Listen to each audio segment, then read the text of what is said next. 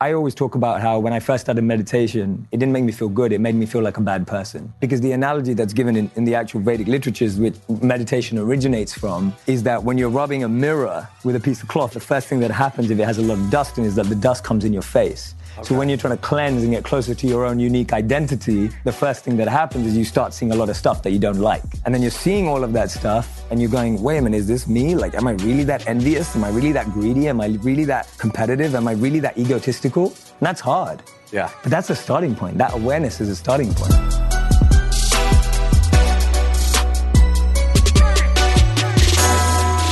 Okay, welcome to today's show. I got a special guest. He just made Forbes 30 under 30. You were about to be Forbes 30 under 31. Yeah, I know. Just made it. Flew all the way out to the UK. But now, you live out here now? I live in New York. You live in New York? Yeah. So let's just talk. You got an interesting story. So he was a monk. You went from monk to Forbes. Yeah, literally. Tell me about the transition about, from going from like not striving after things and seeking things to, obviously, if you're in business, it takes some striving. I heard this quote by Albert Einstein. Somebody found a napkin. He wrote a quote to somebody. It just sold for over $1 million. And it's in German, but it basically says, a quiet and simple life will bring more pleasure than a life seeking success with never-ending striving. Mm-hmm. So what have you learned about that? Like, how'd you end up a monk first? Okay, let's start there. So I was average kid growing up in London. And when I'm 18, I'm fascinated by CEOs, entrepreneurs that we are today. And then I get a monk who comes and speaks in my business school. Okay. And where'd you go to business school? Cass Business School in London. Okay. And he captivates me and blows my mind like a speaker I've never heard before. I then find out that he'd given up jobs at Google and Microsoft to be a monk. Okay. So I'm thinking to myself, why is he giving up jobs at Google and Microsoft to be a monk? Yeah. Like what's brought that about? I started spending time with him, so I'm interning at banks and consulting firms in my summers, thinking that's what I'm going to do, and then I interned for the rest in India with him as a monk. Huh. So I'm spending a month with him. So you went was he in like a full full-on robe, saffron robe, shaved head. Was he Indian? He was Indian. He was Indian. He went to IIT, which is the MIT of India, and I'm getting fascinated by this person. Then he introduces me to another like 200 monks that are just like him, trained, and they're almost running like a mini startup to save the world. Okay. And so they're creating these sustainable villages, which I know you've experienced too, and creating sustainable villages, food distribution programs that are helping millions of kids in India every day. And this seed's kind of planting in my mind of like, what do I want to do when I'm 22? When I finish, do I want to go off and do something meaningful with my life, or do I want to go off and make loads of money? And there was something in me when he talked about selfless sacrifice that kind of just penetrated deep right there. Okay. And I just felt to myself at that age, I was just like, that motivates me more right now. How old were you then? I was 18 when I met him. Okay. And then for 18 to 22, I did everything under the sun that you would do when you're 18 to 22 anyway. Okay. But in the back of my head, I was like, when I'm 22, I'm going to go off and become a monk. So you didn't do it right away. You stayed, you went through school. I did everything. Boom. Yeah. You partied. Yeah, I did everything. And then you're like, you're from the UK, they drink a lot. Yeah. What was your drink of choice? Zach wants to know. I think at the time, it was like a JD and Coke. JD and Coke to monk. Maybe we should title this show. So let's talk about what you've learned, because like I think a lot of people watching, listening, Telly, she wants to play with the ball here. I feel like a lot of people want some kind of balance between pure, greed is good, Gordon Gekko, capitalism. Yeah. And like, I gotta pay my bills. Yeah. But I also want to save the world or try to do my part. Yeah. What'd you learn? Let's just give people 3 things you learned. If you had to think of them in order, I'm going to spring this on you. Okay. How do you balance? Not everybody can be a monk. Not everybody's going to be a billionaire. How do you balance those? So, 3 points on the court. Yeah. Number 1. 3 points on the basketball court. Yeah, we're on the court, so 3 points on the court. Number 1, you touched on it at the start. There's a beautiful verse in the Bhagavad Gita that says that detachment doesn't mean that you own nothing. Okay. Detachment means that nothing owns you.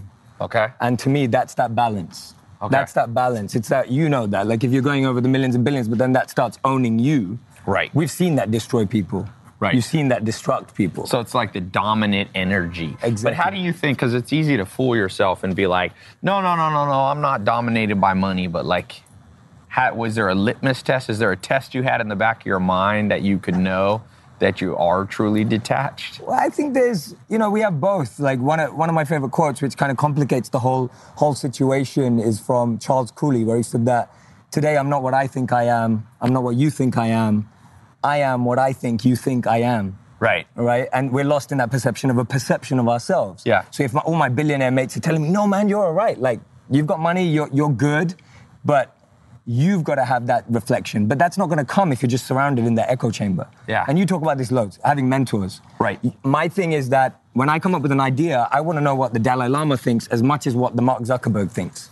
Because for me, that polarity is what allows me to not get lost in the echo chamber. Did you ever get to meet the Dalai Lama? I have. Yeah, I have. Really? Yeah, I have. So I've never met him, but I've read some of his books. Yeah. Which are not written by him. But he seems like a happy, jolly guy. He's a happy, jolly guy. Is that how he came off? Yeah, he's a happy, jolly guy. What happened to all my balls? The dogs, literally. Can you teach my dog some Zen Buddhism when it comes to the balls? She pops every one of them. The other one just got neutered today. So no way. He's not having the best day of his life, unfortunately. But we had to. He's a big German Shepherd. Yeah. So maybe we could say number 2 then is... Don't get caught up. You have to. It's hard to see the perception of yourself that's true. Like, massively. People love to, like you said, they're either deluded in themselves, or they're listening to someone else who's delusional. Absolutely. And so what's the third thing then?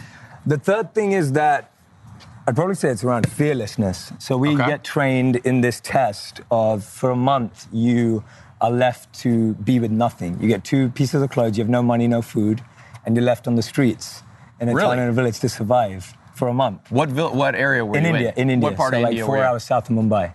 Okay. Yeah, so it's literally like small villages. We're talking about like, there's not like a supermarket on the corner or anything like that.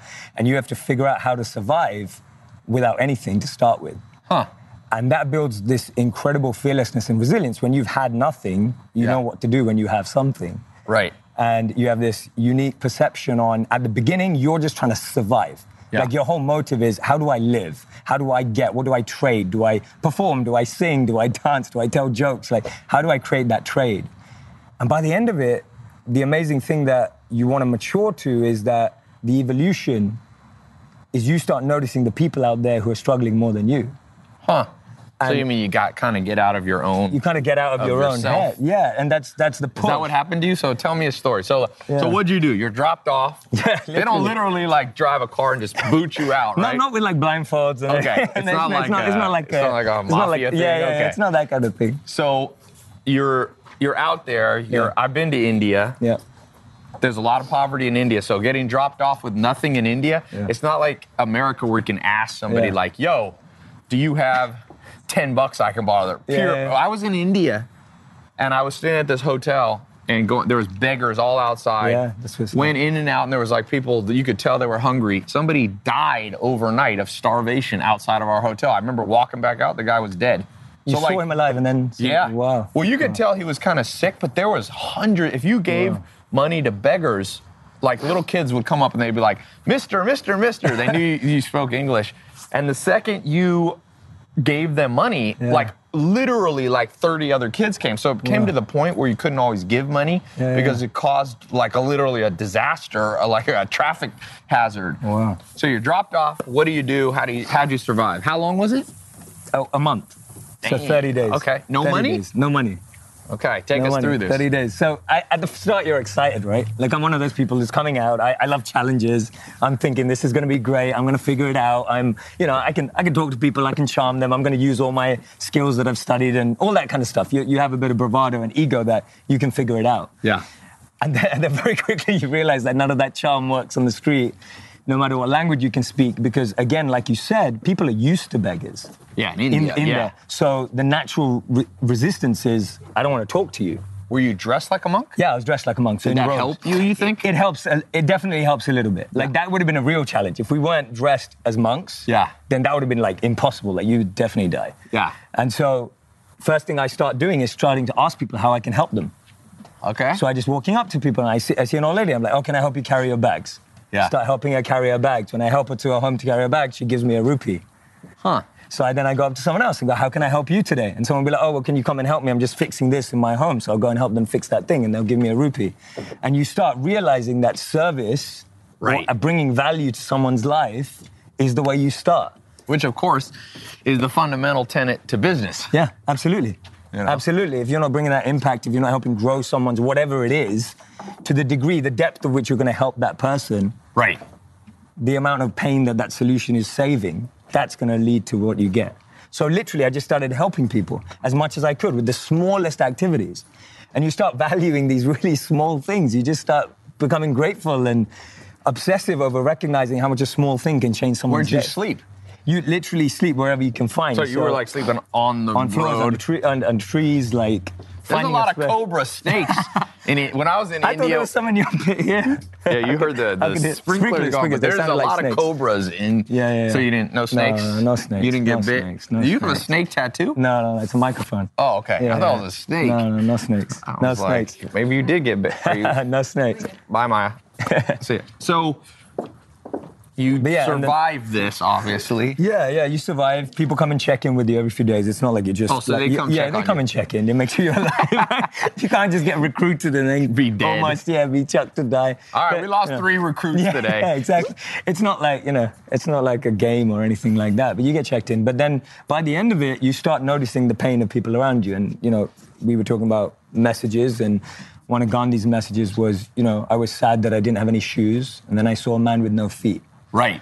And that's where you get to by the end of it. Yeah. That you start thinking that all I'm trying to do is survive, but actually if I can use what I'm getting for service. So by the end of it, you're getting the food and giving it to those who've got no leg and got no arm and got blind. All the people, all the suffering that you see. Yeah. And that's what it's meant to do to your consciousness, is evolve it from survival for yourself to service. Yeah. And that's the evolution of, that's the whole point of the 30 days. So if you're interested in Bitcoin and cryptocurrencies and want to learn how to make money with Bitcoin, I'm opening up a brand new Bitcoin Crypto Academy for you. Crypto is starting to fundamentally change everything from currencies to the very structure behind the internet. And if you don't understand it, you will be left behind. Remember, if you had put $100 into Bitcoin in 2010, you would have over $100 million right now. I don't want you to miss out on the coming opportunities offered by Bitcoin in the cryptocurrency space. So I brought in the best experts in the game, the people that are teaching me and training me, and I'm going to share that with you because it's not too late to understand Bitcoin and cryptocurrencies and the blockchain and to make money with it. So to sign up for my new Bitcoin Crypto Academy and learn how to invest, how to make money in this new exciting space, I'm going to open up room for a few of you to have early access to the new online mentor mastermind. So go to tylopez.com/Bitcoin podcast to learn more. So I'm testing the mastermind. So I'm just going to let a few of you in at a low price. And it's already filling up quickly. So if you want to get in, I'll let a few of you in. So go to tylopez.com/Bitcoin podcast, all one word. tylopez.com/Bitcoin podcast. If the course is closed, when you get to the page, put in your name in the waiting list. You missed out on the first round. And if you see it, welcome to the group. I'm glad you didn't procrastinate. Okay, back to the show. So you made it through the 30 days. Yeah. Did you then, was that at the beginning of this time? Very close to the beginning. Not right at the beginning because there's training. And you stayed how many years? 3 years. 3 years. Yeah. So did you live in like a temple? Yeah, I lived in an ashram. Yeah, it's called an ashram, which is a monastery or a temple. Yeah. What did a typical day look like? Were you meditating? Yeah. Were you? So you wake up at 4 a.m. every day. Okay. So you sleep like 4 to 6 hours a night. You train to condense sleep and expand your life by meditation. Okay. And then you wake up and you meditate for 4 to 8 hours a day. Some of it's collective and some of it's personal. And you're spending about, roughly 4 to 8 hours a day. So tell me about this. Because meditation is a big thing. There's an app, Headspace. Yeah, it's a great app. A lot of people talk about it. I'm not sure everybody's doing it for 8 hours a day. I do it. I actually had a meditation coach. I haven't done it recently, but she was a professor at UCLA, trained and all. And sometimes meditation just makes you feel so good. I've actually found, though, a nap also makes me feel just as good.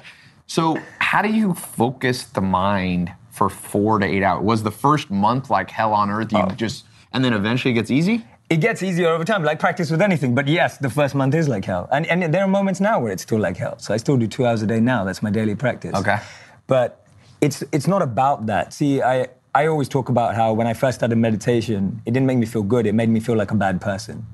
Why is that? Because the analogy that's given in the actual Vedic literatures, which meditation originates from, is that when you're rubbing a mirror with a piece of cloth, the first thing that happens if it has a lot of dust in it is that the dust comes in your face. Okay. So when you're trying to cleanse and get closer to your own unique identity, the first thing that happens is you start seeing a lot of stuff that you don't like. Yeah. And then you're seeing all of that stuff and you're going, wait a minute, is this me? Like, am I really that envious? Am I really that greedy? Am I really that competitive? Am I really that egotistical? And that's hard.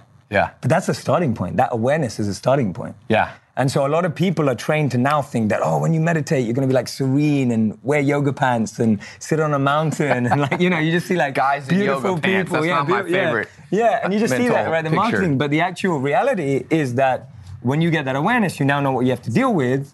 Do you think most people aren't aware? What percentage of people do you think are operating at near to 100% self-awareness? Oof, very low. Very low. Very low. Like most of us are asleep. Yeah. On many levels, not just on a meditation level, but on so many levels. Do you think that's because of society? Do you think it's because of childhood trauma? Like, and more importantly, do you think it's fixable? Do you see people came in this ashram or wherever you were, and they were messed up individuals, either narcissistic or traumatized, PTSD. Mm-hmm. Did you actually see some transformations through this process? Massively, but with patience. I think I think everything's fixable, but everyone has its own timeline and everyone's got their own clock. Yeah. And you're not going to suddenly speed up that clock for someone who's gone to a really dark place. Yeah. But the one thing that I can definitely say is that there is the transformative path, but we've got everything in society that constantly numbing us. Right. Right? Like, I mean, I know you talk about this a lot, that, you know, the most successful people in the world choose education over entertainment. Yeah. Because entertainment numbs you. Yeah. It makes you asleep. Yeah. Right? It's not helping you rise your consciousness from within. Yeah. So if most of your day is spent numbing your consciousness, then how are you going to awake? So let's end with this, some practical stuff. Not everybody, you know, some people got kids and family responsibility. Absolutely. What's a couple of practical things somebody can do to try to replicate and get some of the results? Is it reading a book? Is it using Headspace? Is it going out into nature? What's some like practical stuff? A book maybe that you recommend people read? Absolutely. I think number one definitely is finding some space, whether it's 10 minutes a day, 5 minutes a day, just to start with gratitude. I think that's the beginning of this journey. So what do you mean by that? Is it writing down on a journal, I'm thankful that I'm healthy today. I'm thankful that I live in California. The more specific your gratitude is, the deeper it is. So the more like it's like, oh, I'm thankful that I breathe, which is just everyone breathes. Yeah. The more specific we get about our particular situation. Yeah. Like I'm just happy that I was able to walk into work today and have meaningful relationships with the people I work with. Yeah. Or I'm just happy today that I'm standing with Ty. Right? That's a real specific gratitude, not that, oh, I'm in LA and it's sunny, which a million people are experiencing. Yeah, so something very specific. Very specific. Only to you, okay. Only to you. That's a good one. What's another? What about a good book? Yeah, I mean... You mentioned the Bhagavad Gita. Is that somebody people should read? Not many Americans, they go, the Bhagavad what? Well, the amazing thing was that Will Smith was just in India. Okay. And he was saying that he's 90% through the Bhagavad Gita. Okay. And he was channeling his inner Arjun. Arjun's the main character of the Bhagavad Gita. Yeah. And I was just thinking, when he was sharing that, I was thinking, you know, Will Smith's getting something out of the Bhagavad Gita. Yeah. So my thing is, read the Bhagavad Gita, but find someone who understands it to help you through it. Okay. Like what you're doing. Like you're coaching people through books. I love books. Are there like audio books with a coach or something? Yeah, there's great books with great translations, making it simple with explanations. It's a little bit. How long ago was the Bhagavad Gita over 5,000 years in written form.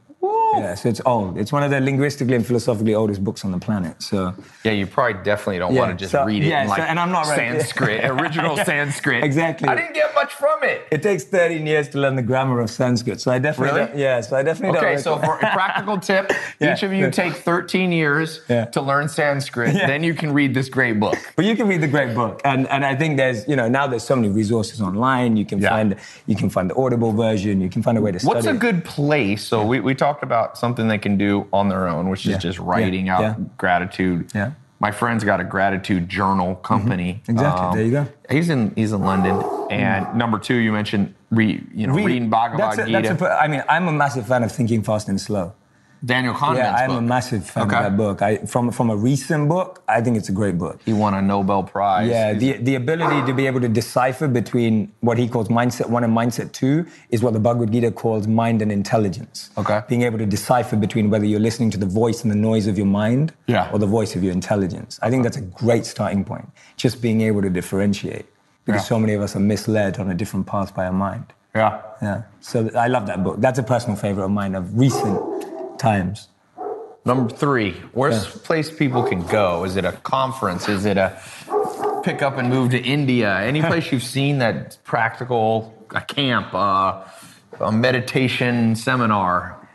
There's a lot of them. And this is a genuine answer, I personally think social media is the best place to start. Really? Social media? Yeah, because you're so glued to it. If you can just start curating your feed to looking at the right stuff, that's the most practical thing you right now. You like?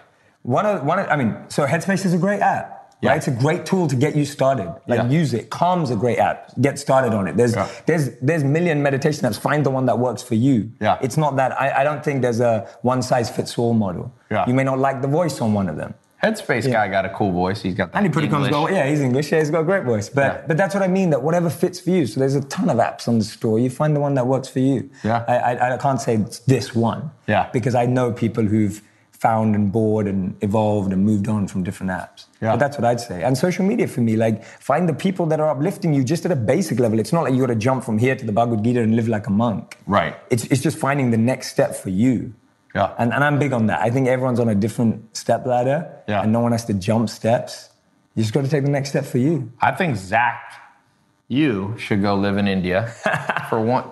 Zach? I'll Skype with India. I don't think I'm going to go. You're going to Skype with India? We'll do a retreat to India together. What if he wore this outfit? Would they see him as like a god? They'd see him as a deity. This man with the red hair. With the headphones. With the red hair.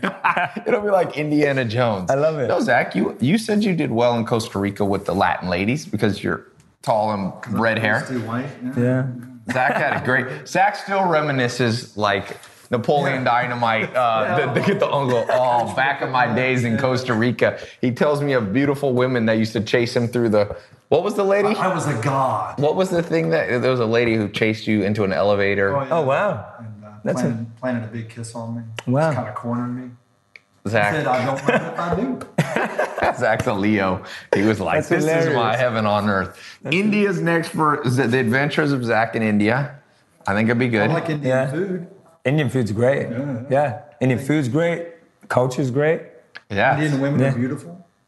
There you go. Zach wants to star in a Bollywood. Oh yeah, Bollywood's great. The Bollywood movies are hilarious. Yeah, if you haven't seen the Bollywood version of Hulk, have you seen the Bollywood version of Hulk? Just Google Bollywood Hulk. It's one of the greatest. Or tunic. No, that might be Pakistani. There's a Bollywood version of Memento as well. Oh God, Yeah, Bollywood that really let me redoes the down. Hulk. I love Memento. It's They great forgot to use an actual really big guy. It's funny to watch the movie. I need to Indian check that Hulk. out. I've not seen it. So as we close, what's the best place for people to reach you? Like, where should they go? Should they go to we talked about Instagram. Yeah. We talked about Twitter. Yeah, so Facebook, Instagram are my biggest places. Okay. YouTube I'm on too, Twitter I'm on too. But if you want to see my videos and get in touch with what I'm talking about, which is making wisdom go viral, which is my motto. Yeah. Come find me on Facebook, Instagram. It's just my name, Jay Shetty. That's awesome. Jayshety. Jay, Thank you, for Ty. being I really here. appreciate it, man. No, Thank you. I I genuinely appreciate value meeting you. I've been a big fan for a long time, honestly. I'll have to. Or when are you headed back to? You know what? I'm here for the next 2-3 weeks. Spring. Yeah. You should come to my conference. I'd love to, man. Have you told him about the conference on Saturday? Yeah. Adrian can hook you up with a ticket. I'd love to, man. That'd be great. It's good. Yeah, awesome, man.